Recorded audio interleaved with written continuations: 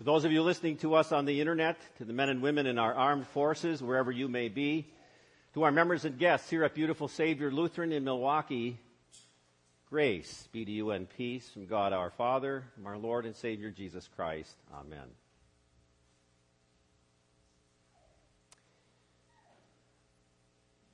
In the name of Jesus Christ, our Savior, who fulfilled all the commandments perfectly, even the one to honor your father and mother, my beloved.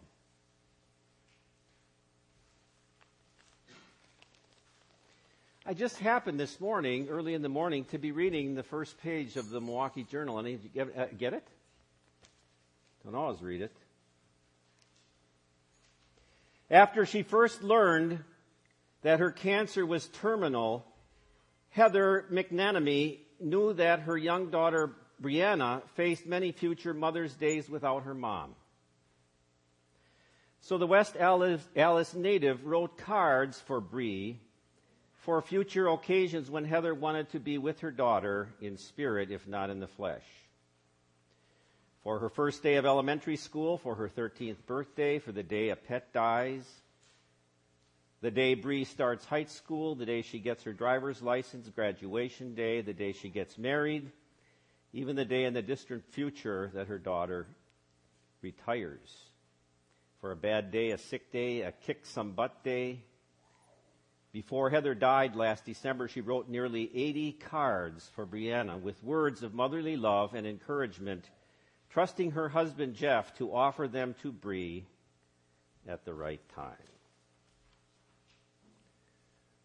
So that she could, if you have a few gray hairs on your head, can you remember way back in the 50s? Black and white TV show, I Remember Mama. This was so that Brianna could remember her mom. Her mom wrote some letters. Well, the Holy Spirit, through divine inspiration out of great love for us, also wrote a whole lot of love letters in Holy Scripture. And this morning we listen to the Holy Spirit as He helps us to remember Mama, some of the great matriarchs of Holy Scripture that set an example for mothers today. First of all, I remember Eve, the very first mother. She was the mother who, because of sin in the garden, was sobered by God's word when He spoke one of those consequences of disobedience to God. I will greatly increase your pains in childbearing. With pain you will give birth to children. Believe it or not, there is no such thing as painless childbirth. But then Eve also experienced great joy after 9 months of pregnancy to give birth to her firstborn. She said, with the help of the Lord, I have brought forth a man. Later in her life, her joy turned into horror and sorrow and grief when she learned that her son Cain killed her son Abel. And so was recorded the first fratricide of history. Scripture tells us that her husband Adam lived to be 930 years old. And just think about it. If his wife lived as long as he did, and 450 years was middle age, just imagine how many children Eve had. And then I remember the nameless mother of Shem, Ham, and Japheth. Noah's wife is not mentioned by name in Holy Scripture, but she was a mother who had to continue the human race after humanity was annihilated by the universal flood.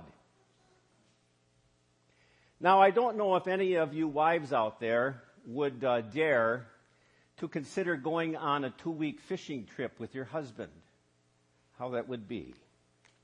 But just think, Noah's wife was on that ark for a whole year. She was a woman of commitment and courage, to be laughed at as her husband built a ship on dry ground for 120 years and cared for those animals in that smelly place until the waters receded. And I remember Sarah, the mother of Isaac, who gave birth to a son, her only child, at the age of 90. At first she doubted and she laughed at God's prediction. But her doubts were erased when Isaac was born, and she witnessed the miraculous mighty hand of her God do the supernatural. And so she confessed at the birth of her son, God has brought me laughter, and everyone who hears about this will laugh with me. Who would have said to Abraham that Sarah would nurse children? Yet I have borne him a son in his old age. And I remember Rebekah, the first matriarch to bear twins, Jacob and Esau. Rebekah was a most caring and kind person because when Abraham sent a servant up to visit Rebekah's home way up north, and he brought his whole caravan along, it was Rebekah who met him at the well and not only offered to water his camels, but the whole caravan. And that was back in the days when those wells, they gave forth just a little trickle of water. Later on in life, though, Rebekah was also a doubter and a schemer. And when it looked as though her husband Esau, it looked as though her son Esau was going to receive the family blessing from her husband Isaac, she disguised Jacob so that he received the blessing instead. And I remember Leah, the mother of Judah. Actually, she had 6 sons and 1 daughter by her husband Jacob. And Leah always felt bad during her married life because Jacob, her husband, always liked and loved the other wife, Rachel, more than Leah. And so it was that God put his disapproval on polygamy. Because God's ideal for marriage is the same that it was in the Garden of Eden, 1 man and 1 woman for all of life.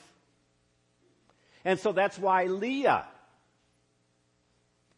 Jacob's first wife, became the mother of Judah, the great-great-great-grandfather of Jesus. And I remember Jochebed, the mother of Moses. When Moses was born, the king of Egypt was trying to kill all the Israelite infant boys to keep the population down.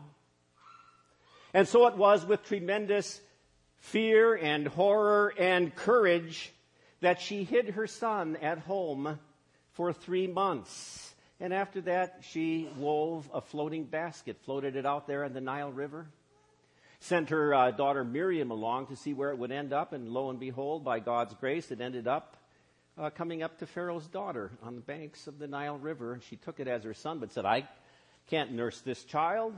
Oh, Miriam, would you find an Israelite lady to nurse this child? And of course, she took Moses back to her own mother, where she taught him about the Lord until he was old enough to move into Pharaoh's palace.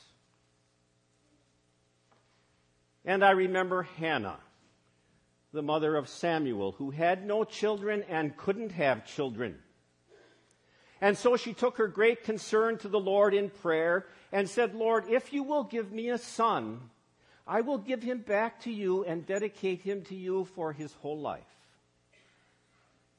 And she became pregnant. And at the age of about 3 years old, she took her little son Samuel 15 miles to the north to the tabernacle priest, dedicated him to the Lord, and left him there. But every year she visited him and brought him a little robe to wear. Later on, Samuel became a prophet and a priest for the Lord. In fact, it was Samuel who later anointed a little shepherd boy to be the next king of Israel. And I remember Bathsheba, the wife of Solomon, the mother of Solomon. She was the one who was seduced by King David to commit adultery, and so she became pregnant. As a consequence of that adulterous situation, God caused her first child to die, and that caused Bathsheba heartache. God blessed her with another son, Solomon, who became the wisest and the richest king the world has ever known, and another great-great-great grandfather of Jesus. And I remember Elizabeth, the mother of John the Baptist, cousin of Jesus, who also witnessed the miraculous mighty hand of God because she was barren too and way past menopause. And she had no children, and yet by the miracle of God, she gave birth to Jesus' cousin John, who would be the forerunner of the Savior. It's kind of interesting, too, as Elizabeth was pregnant, and Mary came to visit her cousin Elizabeth. And it's kind of interesting, Elizabeth said, "As soon as the sound of your greeting, Mary, reached my ears, the baby in my womb leaped for joy." So who said babies can't believe? And I remember Mary, the mother of our Lord Jesus. She was that faithful person who believed all the promises of the angel. She was courageous to withstand all of those sinful whispers of people who said, "Oh, she's pregnant out of wedlock." And she was witness to the miraculous when she gave birth to her firstborn, a son, with Joseph as the only midwife. And how strong she was to endure the dirt and the smell of the barn as her only hospital room. So there you have it. All those mothers. So different in their experiences of joy and horror, of sorrow and courage, of commitment and caring, and of twins. All so different, yet all the same. They all recognized that they were sinners. And without the forgiveness of their gracious God, they would be lost. And they were all believers. They confessed their faith in their words and their actions, and they prayed. Even Mary praised the Lord. She said, "My soul glorifies the Lord, and my spirit rejoices in God, my Savior." Eve, Noah's wife, Sarah, Rebecca, Leah, Jochebed, Hannah, Bathsheba, Elizabeth, Mary. And down to the very last one, you'll see them all in heaven. I remember Mama. What do you remember about your mother? Her meals, her special recipes that when she made them filled the house with good smells, her tender touch, her smiles of encouragement. The little things that she did for you, which in reality were the biggest and most important things of your life. It's time to thank God for your mother because she brought you into the world. Now, maybe for some of you, you didn't have such a good mom. Maybe for some of you, you sort of had to grow up on your own. If you had a mom which really wasn't a very good mom, then perhaps today it's time to forgive. And still to remember that God used her to bring you into the world. I don't think there's any better way to end this morning than to take a look at a few verses from God's Word that speaks directly to the subject of moms. Proverbs, "Listen, my son, to your father's instruction, and do not forsake your mother's teaching." Psalm 51, "Surely I was sinful at birth, sinful from the time my mother conceived me." Isaiah 66, "As a mother comforts her child, so will I comfort you." John 19, "Dear woman, here is your son, here is your mother." Isaiah 49, "Can a mother forget the baby at her breast and have no compassion on the child she has borne? Though she may forget, I will not forget you. See, I have engraved you on the palms of my hands." I remember Mama. I remember Mother, and I thank God for her. God's gracious gift to you, God's gracious gift to me. In the name of the Father, and of the Son, and of the Holy Spirit. Amen. Please stand.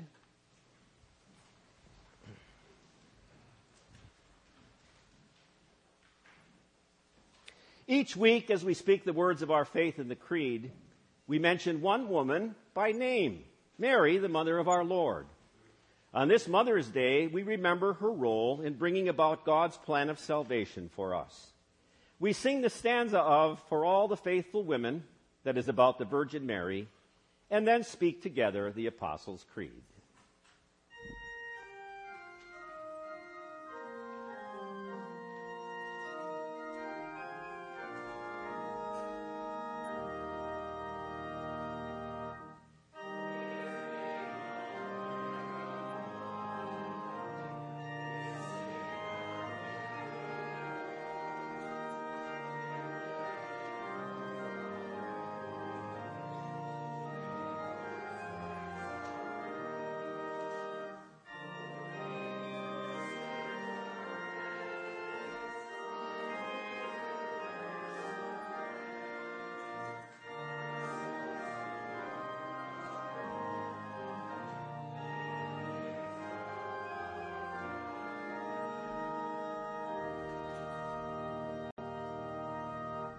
Join together.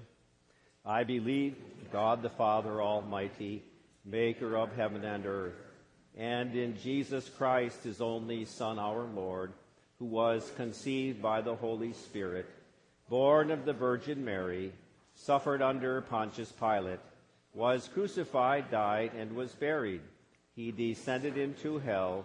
The third day he rose again from the dead. Right hand of God the Father Almighty.